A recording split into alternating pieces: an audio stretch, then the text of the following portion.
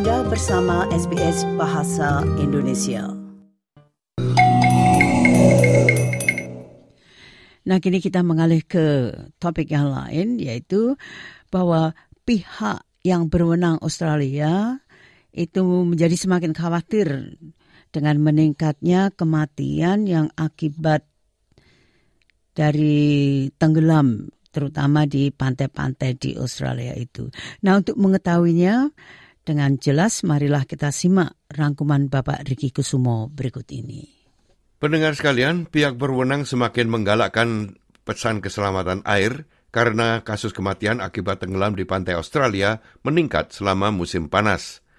Beberapa kelompok terwakili secara berkelebihan dalam insiden tenggelam, termasuk laki-laki dan anggota komunitas migran.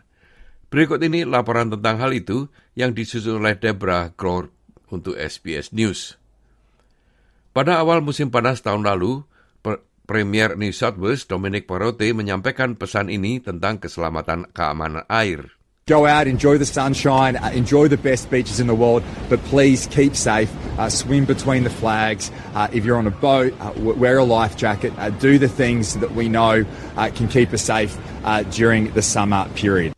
Namun dengan jumlah korban tenggelam selama musim panas yang saat ini telah mencapai 56 di seluruh Australia, ada beberapa kekhawatiran bahwa pesan keselamatan air tidak tersampaikan. Beverly Newton dari Queensland Royal Life Saving Association menjelaskan. There's a 27% increase compared to 10 years ago in Queensland with drownings. So we are looking to get the word out a little bit more about how to be safe in water. Manager Riset Nasional untuk Royal Life Saving Australia, Stacey Pigeon, mengatakan ada kelompok-kelompok tertentu dalam populasi yang berisiko lebih tinggi dalam insiden tenggelam. Unfortunately, we do see males continue to be overrepresented in drowning deaths. Over the summer, 73% of drowning deaths have been men. The Royal Life Saving research shows that across all drowning deaths, about 30% of drowning deaths are people from migrant backgrounds. Queensland Life Saving Association baru saja mengambil alih program berenang aman khusus yang sebelumnya dikelola oleh Sunshine Coast Council.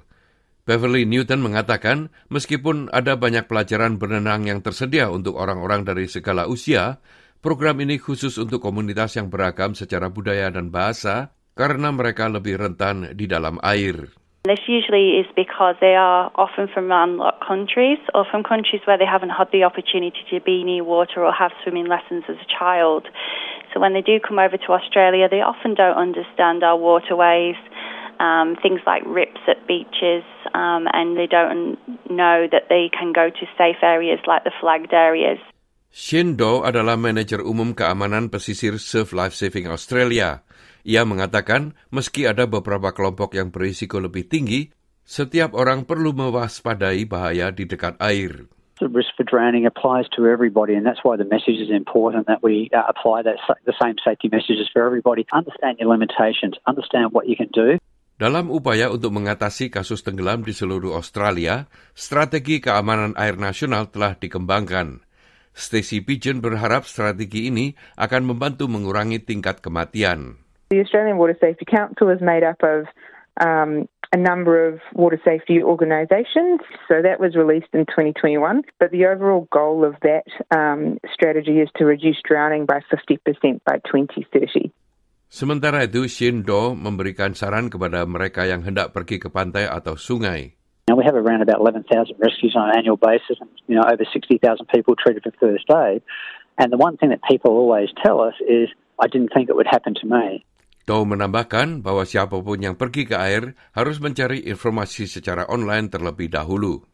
We've got this website which maps all the 12,000 beaches around Australia called beachsafe.org.au, and that'll give you a whole pile of safety tips, but also let you know whether your beach is patrolled, how far it is from patrol beach, and also if there's any safety considerations on that day. Demikianlah tadi sebuah rangkuman mengenai keselamatan di sekitar air yang disusun oleh Deb Grohl untuk SBS News dan disampaikan oleh Riki Kusumo.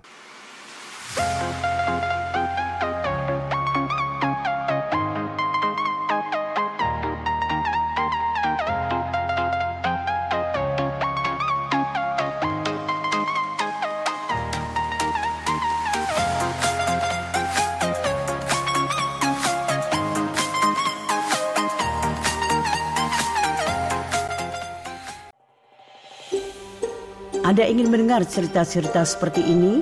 Dengarkan di Apple Podcast, Google Podcast, Spotify, atau dimanapun Anda mendapatkan podcast Anda.